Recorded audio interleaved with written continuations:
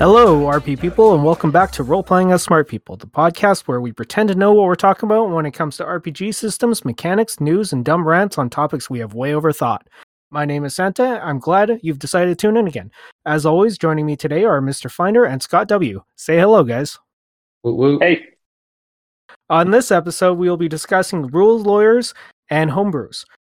One which is someone following the rules to the letter, and the other one is creating new ones entirely. For our audience who may not know what exactly those terms are, let's get a little brief explanation. So let's start with rule lawyers. Mr. Finder, how would you describe what a rule lawyer is to someone who may not know exactly what it is? For me, rules lawyers are people that have, they follow the rule book and they kind of use it as a weapon against the GM. So like the GM is trying to tell a story. They adjudicate things and they can quote rules verbatim. And it's like, oh, this is how it's supposed to work. And it typically just slows down games. Yeah. Would you agree with that one, Scott? Yeah, 100%, right? So it's like there's really a pyramid of this, right? So it's the rules lawyers, which is exactly what he said, is they really do like to browbeat people. And they'll use the rule book and they'll use the rules verbatim when it's convenient. If it's not convenient for them, they're little fudgers and all that shit. It's madness. And then there's the other side of it, right, which is the homebrewers. And then really there's that other pinnacle of the triad. I don't know if we have an obtuse or an acute triangle here, but it's the rules as written, folks, which are just completely different than a rules lawyer. They're more of a purist, truth seeker kind of thing. Oh, so you'd actually put kind of a difference between like people who follow the rules directly and people who actually just try and lawyer them? Yeah, absolutely. Yeah, I'd agree. Wow, actually, that's something for me, I always thought rule lawyers were just people who follow things to the T, but I guess I'm definitely wrong on that one. Only when convenient. Oh yeah. And now, Scott, how would you describe homebrewing for those who may not know what it is? Let me tell you about my campaign world. I have 7 pages of rules that completely change the game we're playing. That's a homebrewer, right? I get it. People want to just say like there's rules we can ignore, but a homebrewer will take and twist the rules, but to some absurd degrees. And I know we'll get into it further, but yeah, that's essentially it is. You look at the rules and you think, this doesn't make sense to me because for a variety of reasons, and so we're going to do things different in my group. Sometimes it works, sometimes it doesn't.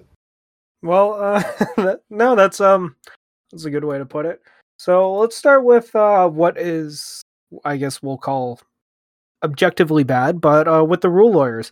Is there ever a place, do you think, where a rule lawyer can fit in? Or do you think it's really just kind of a scale where if it goes too far, it just becomes essentially kind of just a pain in the ass?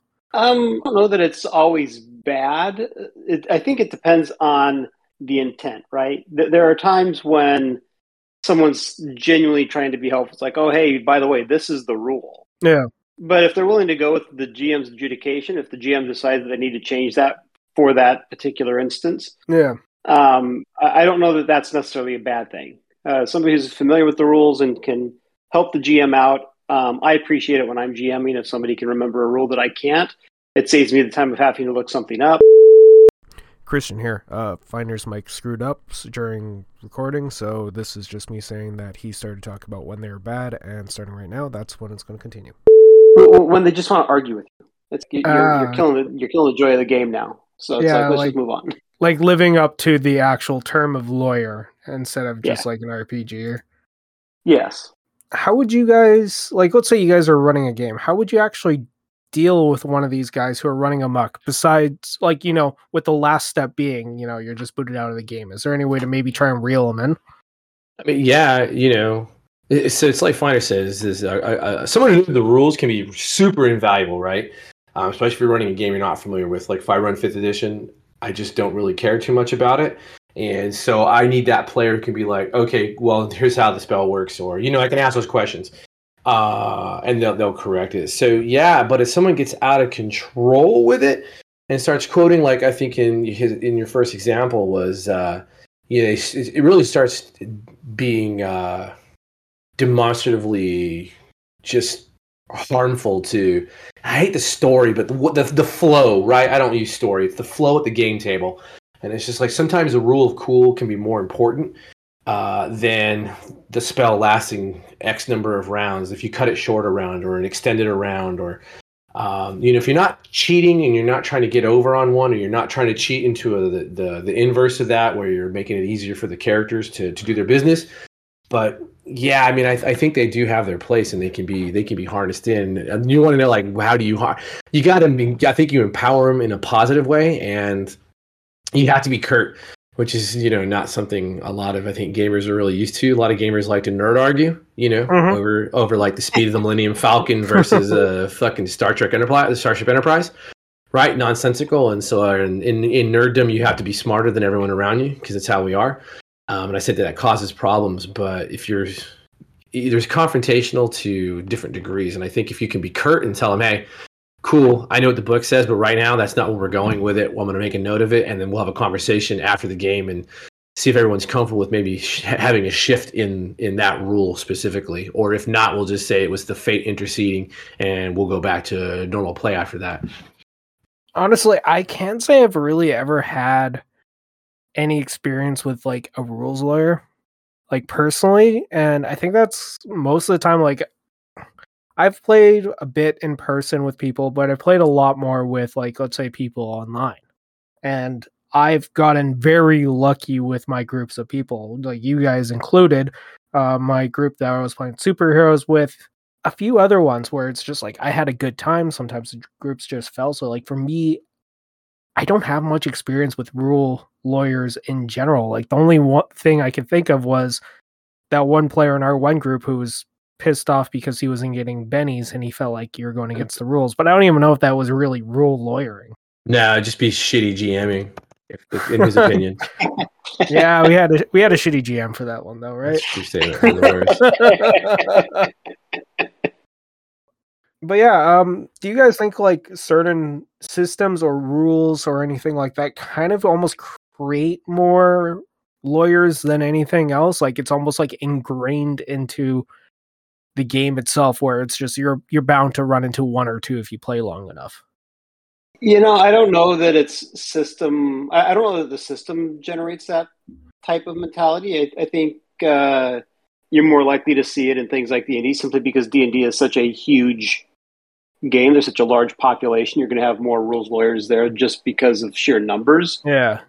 But I don't know that it's the D&D rule set that generates that or that creates the rules lawyer. I think it's people who just, like Scott was saying, they need to be smarter than everybody else, and this is a way that it can benefit my character by rules lawyering. And so, because I completely agree, there are times when rules lawyers will ignore the rules if the GM has made a favorable ruling in their character's favor. Yeah. Yeah, I was kind of like thinking about this, and I wonder if it actually has to do with like how many almost like add-ons they have to the game. So you have the core rules, and then they release this other one, and then this other one, and then they release this other one that's all about monsters, and then they added in 80,000 extra races, and then they added more spells. I'm not going to bring up any names here, but I think we can all kind of have an idea of what I'm talking about here, where they have like 10,000 different books that pop out, and they all cover like these small topics, but then they also tweak the rules a little bit. But when I think what could cause create a rule lawyer, I think of wargaming. Yeah, sure. Because like 40K, you know how many erratas there is? You know how many times they change the rules? You know how, like, every time they come out with a book, for one, it's usually half broken, and the rules don't work, or a new model comes out that completely overpowers, and then they errata something later on, and then they errata it again, where they just keep on changing these things. So it's like, well, I'm playing like this is the level of my character, and then they're like, no, it's not. That was valid 2 days ago. Don't you see this new one that came out based off this character? It's like, no, I didn't. Well, that's because it came out in this book over here that also talks about this, and then they changed it on this little detail down here. I'm just like, all right, I don't feel like spending $500 on books just to know exactly what the rules of my guys are, so I think I'm out. And I've never played war games, so I have no experience with any of that. It's fun, but a pain in the ass. Yeah, I mean, I could see that. So the thing with the rules lawyering, right, and this is sort of a conversation that I get into a lot with people, especially when they want to tweak rules, and it's hard to make people understand, especially GMs. It's so if everyone buys the player's handbook, right, for 5th edition, and you're making characters, and you're playing a game based on a set of presumptive rules that are codified, right? Yeah. So everyone has that base understanding. When you start messing with things, and I think that's where the rules lawyer really comes out the most. Is being, and to be fair, it may not be completely fair to the players around the table if you suddenly like, oh, well, clerics can only use daggers in this world, right? Because now you completely shifted how you completely shifted away from that expectation of what that person had at the table, and you can actually really just sour someone's desire to play a certain character because in your head you think something sounds amazing, but yeah, really you are snapping that shit. I don't know. Like the agreement at the table, right? That social contract about, hey, we're playing this specific game, so let's play this game.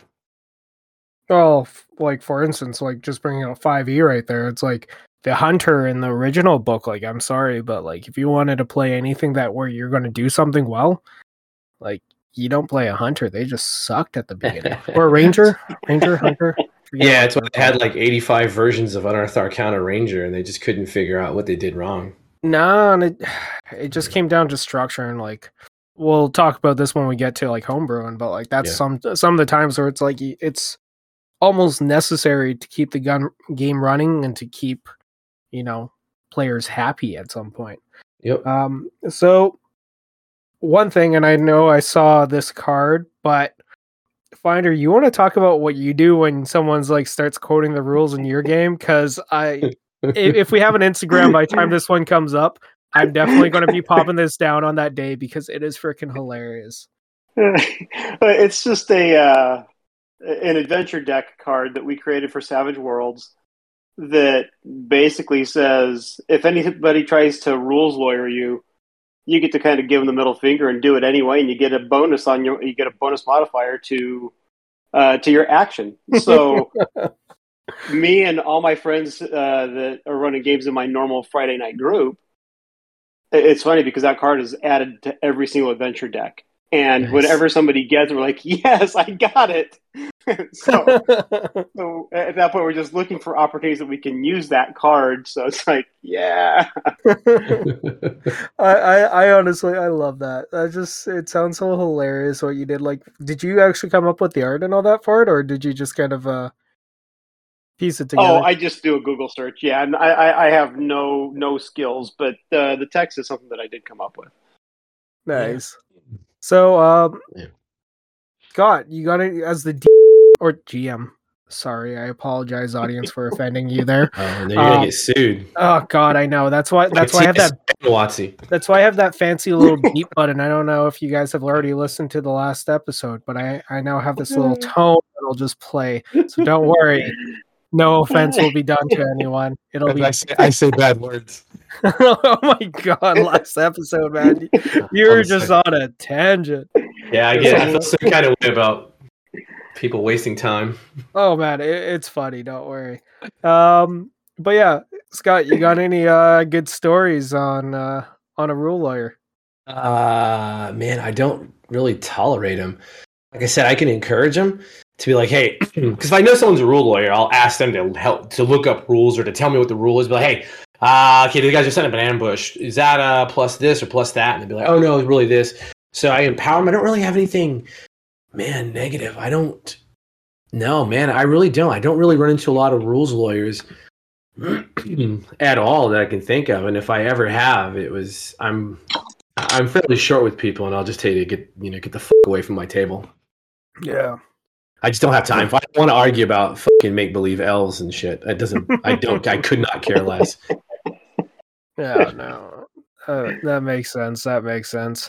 So let's go to the other side of the table. Out of curiosity, what are some of the reasons why you may actually need to homebrew rules? I'm not talking about like creating a whole new system here, but like, just some issues. Like, is there any kind of time where it's almost necessary to create homebrew almost on the fly? I would, well, on the fly, I think that's for like times when there's no explicit rule in the game, right? Yeah. If there's nothing that talks about how do you grapple somebody, then that's going to be something that comes up. Yeah. And you're going to have to come up with something on the fly that says, okay, well, logically speaking, it's this kind of an attack, so we'll handle it like this. Yeah. And so you're going to have to do that at some point, because there, in my opinion, is no such thing as a like a comprehensive rule set that encompasses everything that a character or that a player is going to want their character to do. We just can't. I mean, there's too many things. Yep. So you're going to have to at some point. Yeah, and if that were to occur, would you just think of something quick on the fly, and then just afterwards, once the game is done, try and almost like this one may be a little bit for you, Scott, since you're a forever GM. Well, find your GM is a fucking whole bunch of people. Well, would you? And so, just to jump in for a second, I'll let Scott answer it. I know Scott has come up with some homebrew stuff because there's stuff on TTRPG.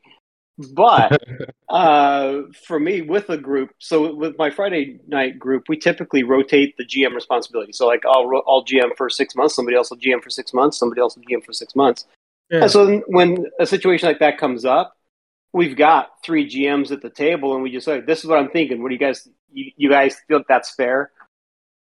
And they feel it's fair, then we go with it. And if they don't, then they may suggest an alternative, and we go with that. But we try not to let it take forever. But yeah, I mean, we'll just talk about it real briefly at the table and come up with a ruling. So, would you maybe down the line try and make it a little bit more solidified in case a situation pops up again like that? Like, if okay, well, this person's now going to start, to use your example, grappling. Are we going to try and create a small mechanic on this thing to put into the game just so that the next time we have a little bit more of a solidified answer? Or would you kind of just go with your initial judgment and just stick it to that one? It depends on the situation. If it's something that we feel is going to come up over and over again, then we may codify it somewhere. But a lot of times, if it's like a one-off sort of thing, or this is going to happen so infrequently, we're not going to worry about it. We'll just handle it on the ones. Yeah. What about you, Scott? What's your opinion on that? Homebrew on the fly? Yeah, you absolutely have to. I mean, yeah, Jesus, man. There's so many times where it's like Fina said, I design games. You just cannot cover every possibility. And believe me, people are going to tell you that you forgot something so obscure and minute that it doesn't really matter to the broader game, even though I put a disclaimer that says it's your game once you buy it. So go ahead and do what the fuck you want with it. But anyway, you still get to hear about it. But yeah, like with chases or feats of strength or kind of just some weird stuff that'll come up, and it's just like, okay, cool. The rules may cover this, or they may be really gray. Or I just like grapple was always a pain in the ass, and I don't know why, since it should be just a very straightforward action of just oppose checks, and that's really it. And so I'll do things like that and just be like, look, man, we're not. I have no time to see how many rounds it's going to take you to pin an opponent and all that jazz. I really don't give a shit. I want to know what you want to do. Cool, you do your role, I'll do my role if that's the kind of game we're playing. And then if you win, you get to tell me, are you holding someone, or are you like rear naked chokehold, so you're doing damage? You get those 2 choices. Awesome, cool. Now next round they're going to try to break out, obviously, on their initiative, and we just go from there. That's a really simple. It's a 2-step process, and it doesn't.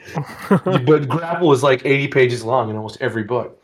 Oh God, I know. I'm having flashbacks reading the first edition Pathfinder book. Oh yeah. Oh my God, like it's such a neat game and unlimited possibilities, but like that's another one where it's like, you want to make a character? Okay, sit down for the night with a glass of wine, because you got about 2,000 things you could start looking at in order to start a character. Like, my God, they thought of everything in that one, but it was definitely a crazy amount of bloat. I don't blame them for trying to do a second edition. Yep, and that didn't fix anything. Nah, I didn't even. I kind of just took a. Yeah, I just took a brief look at that at the second edition, and I don't know. I feel like it almost kind of lost a little bit on it, and I just Like, what's your like? I know we're getting a little bit off topic here, but fuck it. That's kind of the whole thing with our podcast is just talking about things, and then all of a sudden we get lost and start talk about other things. How did they screw up second edition? Like for someone who's probably looked into it more. I don't know. Finder, do you have in-depth knowledge on this? I have never played a single game of Pathfinder. Ooh, fucking lucky you. I had to suffer through that shit. So they try to clean up some of the base combat rules, and I mean, honestly, they pulled in some of the ideas of what can expedite maneuvers, like combat maneuvers, and how you can actually get through a combat a little bit faster. But I mean, it's still based on the bones of 3.5 or third edition in general, and it's a slog fest. You know, there's bloated hit points, and it just is what it is. There's 15,000 spells. There's tons of books. There's an in-depth lore. Rules lawyers galore. There's so many character classes. It's more the same. I think you're not going to fix a game like that. You either are part of that cult or you're not. Just like any RPG, right? Yeah, I was even thinking, like, I tried to play a couple first edition games, and although I wouldn't say they're kind of rule lawyering, I would say that they're definitely you discuss the rules a lot more because there's just so much depth. It's all yeah. Go ahead. Sorry. I mean, yeah. Every time you make a move or want to do something, right? Yeah. There's a fucking 15-minute discussion as to why you can or cannot do that. Yeah. And it's just like, Jesus Christ, man! I just want to shoot the fucking bow through the trees into the orc. My God. You know, and that's where a homebrew come in and be like, cool, awesome. You have a -2 to your attack roll because I'm going to consider the foliage and the secondary growth as cover. Boom, done. Yeah, and to be honest, I think my experience with Pathfinder was another reason why I never actually tried to play a game of Shadowrun, which I love Shadowrun lore, so awesome, but the game itself, like, I could just see myself, I don't know, doing something better. Yeah. But anyways, back on topic. Now that mini rant is done, I'll have to make a rant button where it's just all of a sudden we just get this little warning sign that says rant. But fast forward. Yeah. I don't think you can do that because the rules of this podcast indicate that we're not allowed to do those sorts of things. You piece of shit rules lawyer. Yeah, we'll just homebrew. Go to 32 minutes and 54 seconds to skip this rant.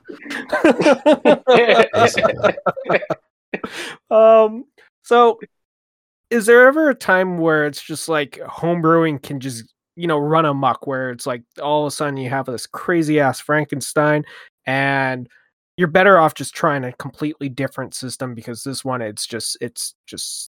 it's gone too far. So is there ever a time where you can really realize maybe homebrewing just went a little too far? You just answered your own question. So when it gets Frank, shut up. For real, man. No, you did. I agree.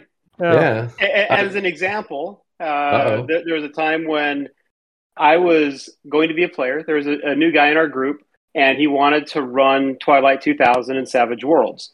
But he wanted it to be like ultra gritty, and he ended up homebrewing a lot of stuff to where it was no longer Savage Worlds that we're playing. It's like, you get one Benny, and you can't do this, and you can't do that, and we're like, okay, so what game is this we're playing? Because it's not Savage Worlds anymore. And what's crazy is there are setting rules specifically for all of that shit that he wanted to do. Yeah. I mean, it's maddening. When you started talking about it, I was like, I want to punch this guy in the fucking throat because he doesn't even read the damn book. He doesn't know the game that well. Right. Well, the funny thing is that game, that campaign lasted one session, and whether this is true or not, I don't know what was going on in that guy's life, but we spent like 2 or 3 weeks creating characters and getting the campaign set up, and me and my buddies, we sit down with our characters. 2 of us were drunks. I mean, like, I was an alcoholic surgeon, and the other guy was an alcoholic sniper. and we had our portable still with us that we would take and make our alcohol. And the first encounter that we come upon, well, first of all, he wanted us to go one direction. We're like, well, that's where all the danger is. So no, we're not going to go that direction. We're going to go this other direction. Come on.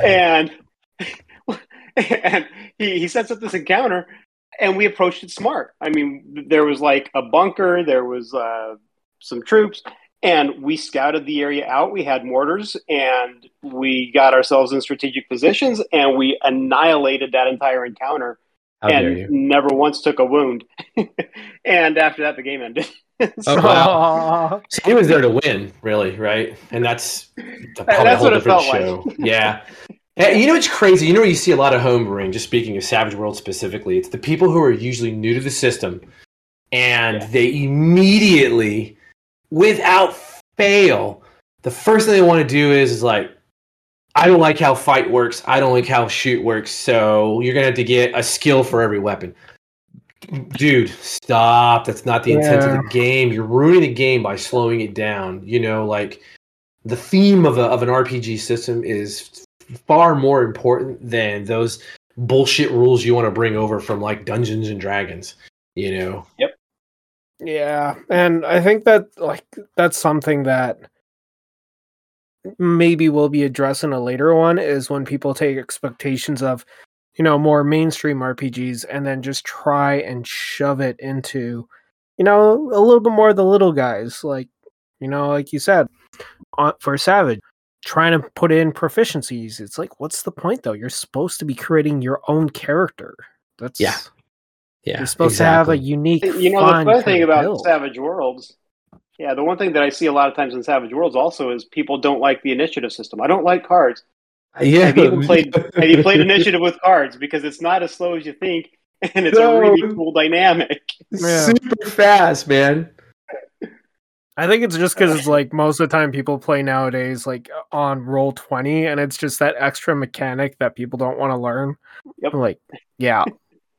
But like even cards on Savage Worlds, I find initiative for Savage Worlds on Roll20 much faster than it is in person even. Absolutely. And so it's like, I love the cards. They're awesome. Like if I don't have to put the cards in the turn order, which is fine, but yeah, because you can just deal the cards out to the person and on their tokens, right? Yeah. And it's super fast because it is a very visible reminder of what is happening. Everyone knows. All you got to do is count fucking backwards. If you can't do that, maybe gaming's not for you. You know, maybe you sit around and color and something else. But yeah, man, I think Savage World. I mean, we were talking about this before we got on, and I'll take a picture of how many custom card decks I have for Savage Worlds. I probably spent $3,000 in playing cards easily. Yeah. That's excessive. Yeah, so when I play Savage Worlds, I theme the entire game. So the bennies are themed, the deck of cards are themed, everything is themed to that game. Yeah, because I think it's important to capture the feel of what we're trying to do. But I'm also, you know, now I look at the cards and I'm like, man, I don't even play Savage Worlds anymore. Although that'll be changing. So, well, and even like when you talk about like homebrew and like that itself is like a homebrew, but that's such a cool addition where you just try and customize those little parts.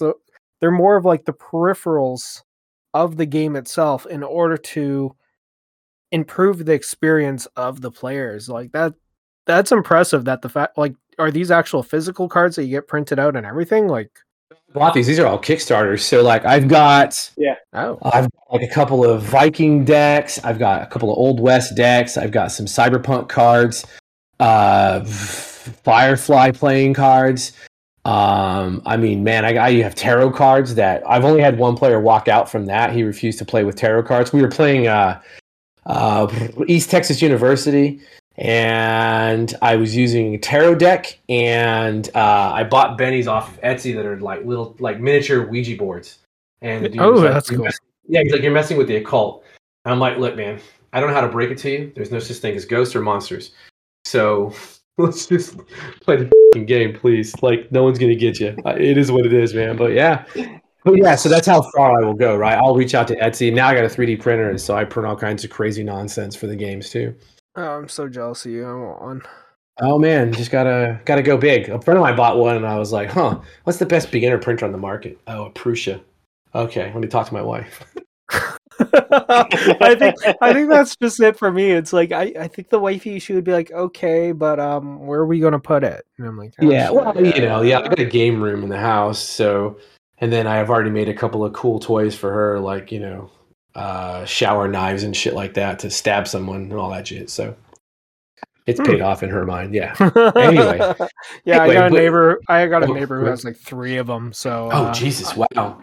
yeah, he has like for different styles, everything like that. Like it's nuts. sure. But like he's one of those guys who actually does like painting competitions. Oh wow. That's And crazy. some of the shit he's done, if he lets me, I'll, like I said, if we get an Instagram up by the time this pops out, I'm gonna ask him if I can put up some of his photos, because the things that he does, like he has like a full size God, what's that character called? A full size Spawn done. He has like all the Gundams done. He does all these ones, and like he built himself like a spray paint studio in his basement, and it's just absolutely nuts. Like the things that I've seen him do. It's good to have a neighbor who has a 3D printer, though. I'm gonna have to try and maybe borrow one of those off of him every once in a while. Yeah, good luck with that. Well, by borrow I mean sending him a file and ask him if he'll print it for me, pretty please. There you go. Yeah, man. But anyways, Jesus. back on topic again. Again, Yeah. No, whatever. Yeah. So, besides any RPGs you may have designed, do you have any good stories or bad stories of kind of a homebrew that either you did or that you played with? That I know Finder, you just actually said one. Scott, you got any good homebrews that you did that you weren't really expecting of? You mean that I played it? Yeah. Let me think. Shit, I think mostly anytime I play, it's usually with a set rule set. Yeah, man. No, I've never, like, not a homebrew rule set. No, it's almost always someone wanting to run something specific. Yeah, like a actual produced thing. Yeah, man. Wow, that's really weird. Now I will say though, there's another definition of homebrew that we've not talked about, and that is a homebrew setting where, for example, D&D has, or Pathfinder has Glorantha, right? D&D, when D&D came out, it didn't have a published world. Now they have things like Sword Coast, whatever. I mean, they've got a bunch of different settings now, but a lot of people will run the D&D rule set in their own world. So they don't use any of the lore for Sword Coast or whatever. And so they homebrew the setting itself, but still follow the D&D rule set. And that may be becoming more of the more modern version of homebrew now, where homebrewing rules is less popular, whereas homebrewing the setting is much more popular, it seems. I see that more frequently now than rules. You do get the people that say, "Oh, I want to roll dice for initiative and Savage Worlds." Yeah, but mostly, I think most of the times I see homebrew now, it's all around setting, which is a lot of like even Savage World stuff, because unless you're running one of their published settings, a lot of the stories I see people telling are like BOTAP type things, Reaxon and Elvis. Finder had another mic screw up, but it sounds kind of like Spider-Man or something. I have no idea. Yeah. Stuff like that. So I mean, that's the other definition of homebrew that I was just thinking about, because I do see homebrew quite a bit, but not in regards to rules so much as it is to the setting. Yeah, and it's really always been that way, honestly. Like, some people use Mystara from the beginning. Some people use Blackmoor, Greyhawk in general. Forgotten Realms, when it came out, was massively popular. I still don't understand why. I just always thought it was sort of just this banal setting of nonsense. And then like Dragonlance came out, so I ran a lot of Dragonlance because I thought the books were amazing, and I like the feel of that world where heroics matter and there's true good, true evil. But yeah, you're right. I mean, the homebrew setting has always been a thing, and it's definitely, and now that you can self-publish, I mean, there's 15,000 billion settings out there on Drive-Thru RPG and other places. Oh yeah. you know. And they're guilty. I'm working on one. I mean, yeah, right. I mean, yeah, same thing. Like I've got a couple of settings, 3 settings or so that I've had in the hopper, and I just never get back to them because I don't know. Yeah, I got a folder filled with just ideas that I've written down. Yeah. Just 1, 2, 3, 4, 5, 6, like 12 different folders, just with like one thing in it that's just like, oh, this one game where I just wrote up literally one long, 5-page thing on it, and then just totally didn't like it at the end of it, and then just put it to the side. But yeah, that happens. Oh yeah, yeah, sometimes the setting is just so much more difficult to write than a rule set because settings it's a lot of prose, just a lot of straight prose. Yeah, no, I get you on that one. I think like some settings are definitely harder to write than others. When it comes to, especially like in the homebrewing thing, like there's a couple. Like for me, I have more time, more difficulty writing rules down because I feel like I'm just not getting them across properly. But when it comes to lore, a lot of the times I feel like I could just pretty much word vomit all of it out as you guys may have found out this morning when we were just spitballing random ideas, and then like I just needed to like write it down. So I ended up like creating this, I think like a 2-page document just to see. It's like, hey, how's this for a setting? For me, I think also. Oh, go ahead. Sorry. No, I was just going to finish off by saying that for me, it's like trying to write down the rules. That's the part where I get intimidated with when trying to homebrew. It's the rules. I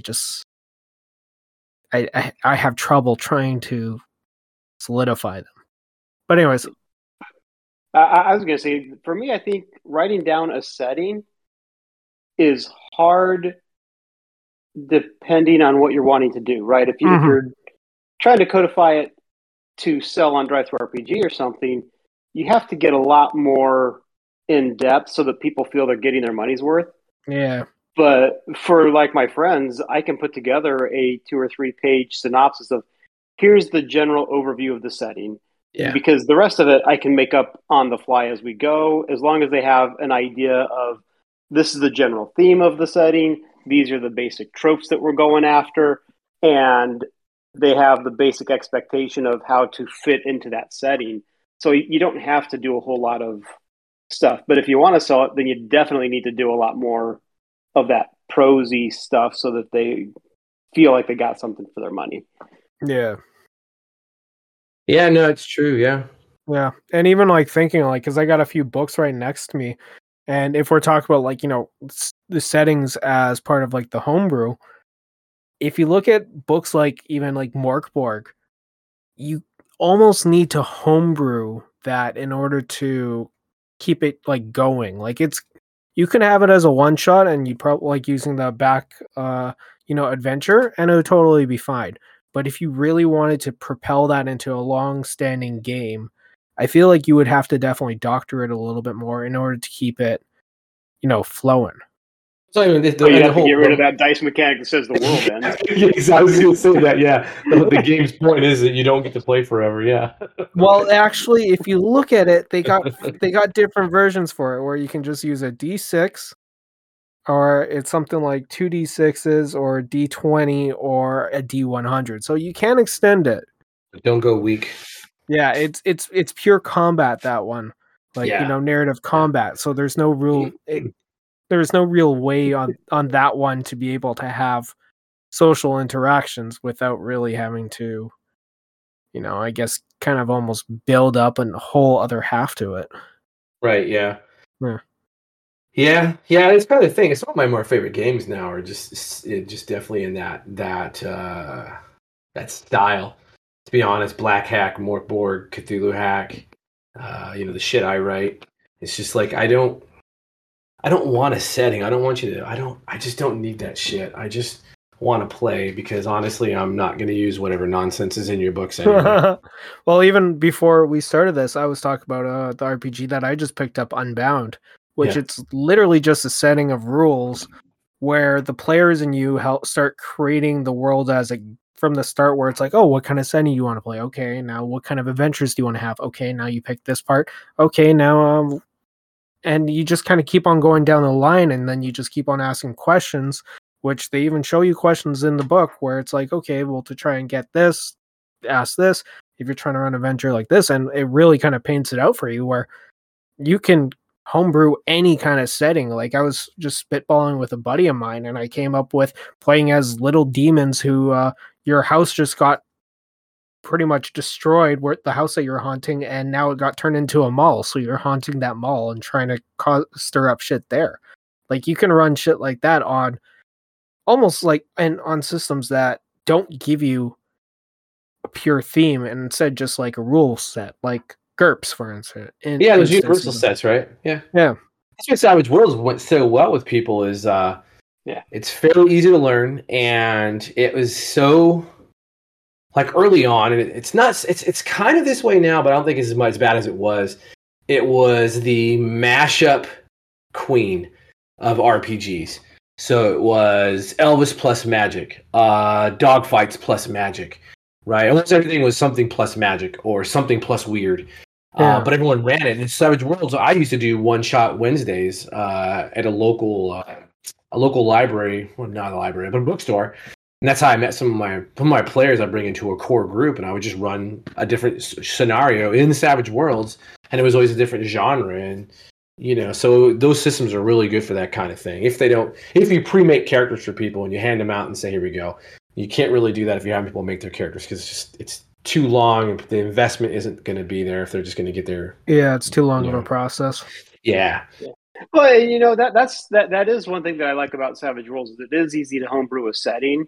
Heck, when I was when my kids were younger, like 8, 9, 10, they'd want to play a game, and so they'd say, "Dad, run Savage Worlds." And I'm like, "Okay, what do you guys want to play?" And sitting around the table, they say, "Well, we want to play squirrels with swords." Okay, I guess we're going to do that. So go ahead and make your characters. And if you're going to be a squirrel, you get these edges to begin with. And if you're playing a rabbit, you get this edge to begin with. And it was very easy to be up and running in just a couple of minutes. And we ran one shot for the kids, and they had a good time. So it was good. I was going to say, right? So like with Savage Worlds, with homebrewing, since we're still on that topic, if you look at Savage Worlds, and a lot of people would be like, "Oh, well, I need to know what do squirrels do? What is their attribute?" No bullshit. Think about it. Are you a tough squirrel? Awesome. Use the dwarf. Are you a nimble squirrel? Awesome. Use the elf. Are you a smaller squirrel? Are you a sneaky squirrel? Use the halfling. And it's that fast in some of these systems for homebrewing shit that quickly. Yeah, and even if you have a little bit more time, what I was going to say is actually not far off what you're going to say. Even if you got a little bit more time and you want to create your own setting ahead of when the players are coming, they have a whole book there, like a whole section there that's all about building your own, your own race. So if you wanted to play, with rabbits and squirrels, you could look through that, and they have literally a system there that allows you to pick traits that are plus and negative, so that they balance out, so that they're the same level as everything else in the setting, so they're not overly powerful or weaker. Like we talk about Savage Worlds actually quite a bit, and it's the game that we all started playing together. But like that game, you can do so much with it just by reading the core book. You don't need to buy all the other stuff that comes with you don't need to buy rippers, you don't need to buy the superheroes companion, you don't need to buy any of that really. You can play with the core rules and you can create the world. Yeah, but you do need to buy the settings that we publish, because it's true stuff. you'll never come up with those settings. No, not ever. Yeah, maybe not the shit that we come up with. And then maybe some of the shit we come up with you won't want to touch anyways. No, they definitely do. Yeah, I need to stop doing. There you go, right? Just buy. We'll put a link. No, I'm just kidding. I hate that shit. We'll put a link down in the description below. God, no. You can find me. You can give me. No, I was just say it's one of the rules of this podcast. You have to buy our stuff. Right. That's the contract you guys signed when you started listening to us. You have to buy our stuff. It's the social contract. Yeah, social contract. No, it's the one we're not going to tell you about. Yeah. Well, fortunately, I have nothing out for publish, so it'll cost you 0 from me. Scott doesn't have anything either, so you don't. No, I'm kidding. Find me and give me negative downvotes and shit. Okay, Whatever. 1 second. I'll just go and find you on drive-through and some You know what sucks negative about down. being a publisher is I can't review other people's stuff. You can't? No, I'm not allowed to. They don't let Huh. publishers do that. It really sucks. It's just like really cool shit. So I have to leave a comment and be like, as a publisher, I'm not allowed to, review this book. However, I give it, X number of fucking asterisk stars out of whatever because of this, and this. And I try to help people out when they do really good stuff. But yeah, it really sucks. I can't. You can't review shit. Yeah, I actually didn't know that rule. Yeah, it's really weird. Yeah, I was also going to say, like, even it was a Savage Worlds game, that I was playing, and it unfortunately didn't last too long. But the guy created a crazy world, but he also, using kind of the magic system that we had, he almost altered it in a way that made it really unique. To fit more, like we're playing almost like it was like a Nordic Viking kind of apocalypse style, except it was more like the world has ended, technology has withdrawn, and some magic has popped up. But at the same time, there's this giant, I guess, storm or tornado that was pure magic energy that would come and pretty much wreck everything in its path. But as it got closer, magic would increase in power, like to an insane degree. And the further away, it could almost amount to having 0 power whatsoever. And he kind of created this whole rule system towards it. And honestly, it was so neat. I wish it lasted longer, but things just happen sometimes. Yeah. No, that's cool. Yeah. You want to talk about the rules as written people and the great folly that is? Yeah, I'm actually pretty curious about that because I thought that was part of rules lawyering. So tell me a little bit about rules as written. So you got the people who, and I know a couple of these cats, solid folks. They chase the dragon of I can run a game, rules as written, without interceding at all. No homebrewing, no weird rulings that contradict any of the rules as written. If it says this happens, then this is how it works in the game, right? They are purists. Mm-hmm. What I've noticed is none of those games last more than a few sessions, and they're off to something else. And then eventually they all try to write their own system because they realize, well, sort of, that rules as written is just, it's interesting, but man, is it tough. But yeah, that's a thing. There are people who they chase that dragon, that there is the perfect RPG that you don't need to do anything with, and it will fit your every need. Yeah, I don't think there's one that exists. I think if you wanted closest one to that, I don't know. Like, it wouldn't match everyone's need exactly, but like I think GURPS could probably do most of what people want if you have the right supplements. Yeah, so GURPS, Savage Worlds. I mean, any universal system is not bad. But yeah, it's just, and even those are tough. Savage Worlds is tough to run rules as written. I'm not going to lie to you. There's things in there that I'm just like, I cannot stand how this works. Oh, yeah. Well, and I think there's a place for rules as written. And this is something that you see mostly on the Savage Worlds things when people say, I don't like the initiative system. Most people say, dude, try it rules as written for a few sessions before you make a decision on whether you're going to change it. And so I think, depending on the system, it's a good idea to try and follow the rules as written, at least initially, because you get a feel for how does it play with the entire system. There's a lot of pieces within Savage Worlds that if you take the rule by itself, it's kind of like, that's odd, or it doesn't feel right. But then when you put that in the entire mix of the entire rule set, you can see how things play together. Initiative is the easiest one for Savage Worlds, but there are other things where people are like, well, why can't I just give them a -4 on this roll? Dude, because -4 in Savage Worlds is like a crippling modifier. Yeah. So it's like you need to be careful of things. You want to make it harder? Great. Make it a little bit harder, but there's a balance to it. And so understanding how all of the different elements play together, that's my rules as written thing, is like, try the rules as written as much as you can. Yeah. When you're first learning the system, and then you can start modifying it, because it'd be kind of like a chef who's looking at a recipe he's never cooked before and making changes. Unless I'm a trained cook, I'm going to screw that recipe up and it's not going to taste good. Yep. No, it's definitely true. And I think some systems even may, like with rule lawyers or anything like that, I think there's some systems that may kind of push people towards more of rules as written. And I feel like those are ones that are more combat simulation, especially when it comes to like miniatures and, you know, okay, you can only move 2 squares or 2 hexes or 3 hexes and stuff like that. I think those ones are probably a little bit more, you know, rules as written. And I think that might be on purpose, just to, because at the end of the day, it's there for the combat system. Like, that's why people play games like, you know, who actually do play Shadowrun. It's because they want that combat system. Or people who play D&D 5e, it's because they want that combat system. It's you those are the rules as written ones where it's like, okay, I kind of get why you would do it, but like, I don't know, maybe that's just my own opinion.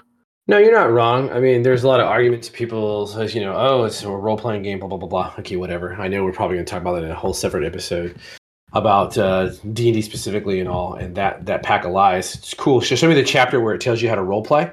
And then I also need you, because it doesn't exist, and I also need you to count all the spells and all the pages dedicated to combat versus all the spells dedicated to shit used outside of combat. And I'm going to tell you which one is vastly outnumbered in D&D. Vastly outnumbered. Prestigitation. Yeah. Right? It makes it look nice and pretty now. I'm not so dirty. Yeah, it just is what it is. Let me write messages in the sky, folks. But it also goes back to what you're saying about war games, right? Because that's a lot of these games, that's their genesis is a war game. And so D&D still has those war game tropes. Yeah. It's still basically chess, you know, with advanced dolls and weird rules. Yeah, which will probably be, because like, even like what 5e does, like, I don't see anything wrong with it. I don't see it. If I want to play a war game, I'm going to play a war game. If I want to play an RPG, like, I think there's better systems out there, and I feel like that's one where if you really want to have very creative conversations and everything like that, you definitely need to probably just bash that thing in with a lot of new rules to kind of make it flow smoother, or even taking out rules, maybe. I don't know. I don't know what to do with 5e. Yeah, no one does. That's why they keep on releasing books. Yeah. Well, although, and this may be a topic for another time, but since we're talking about combat and the impact that it has on rules and rules as written folks, etc., it brings up an interesting concept now that I'm seeing in more systems, it seems, and that is social combat. Mm-hmm. So it's almost like we've codified the role-playing aspects into a combat piece as well. And I have theories as to why that is, but maybe another topic for another time. But social combat is one that I think would be interesting. Oh, yeah. No, because, man, I want to hear your thoughts so bad. Damn. You know what? Next week, we'll let's cover that topic next week, because I've written 2 games specifically with social combat. Yeah, no, it sounds like an interesting one that I wouldn't mind hearing your guys' thoughts on that one. So I think you guys may already have an idea what's coming next week. But I think we've exhausted the conversation with rule lawyers and homebrewing there a little bit. So, all right, RP people, I think that's all the time we have for this episode. If you have any good or bad stories on either rule lawyers or homebrewers, shoot us a comment on Podbean. Also, this is a new channel, and it would be very helpful if you subscribe to this podcast. If you want to hear us share our opinion on a certain topic, let us know. We're just pretending to be smart, but hell, we might have some good insight on something. Hope to see you next time, and have a good week.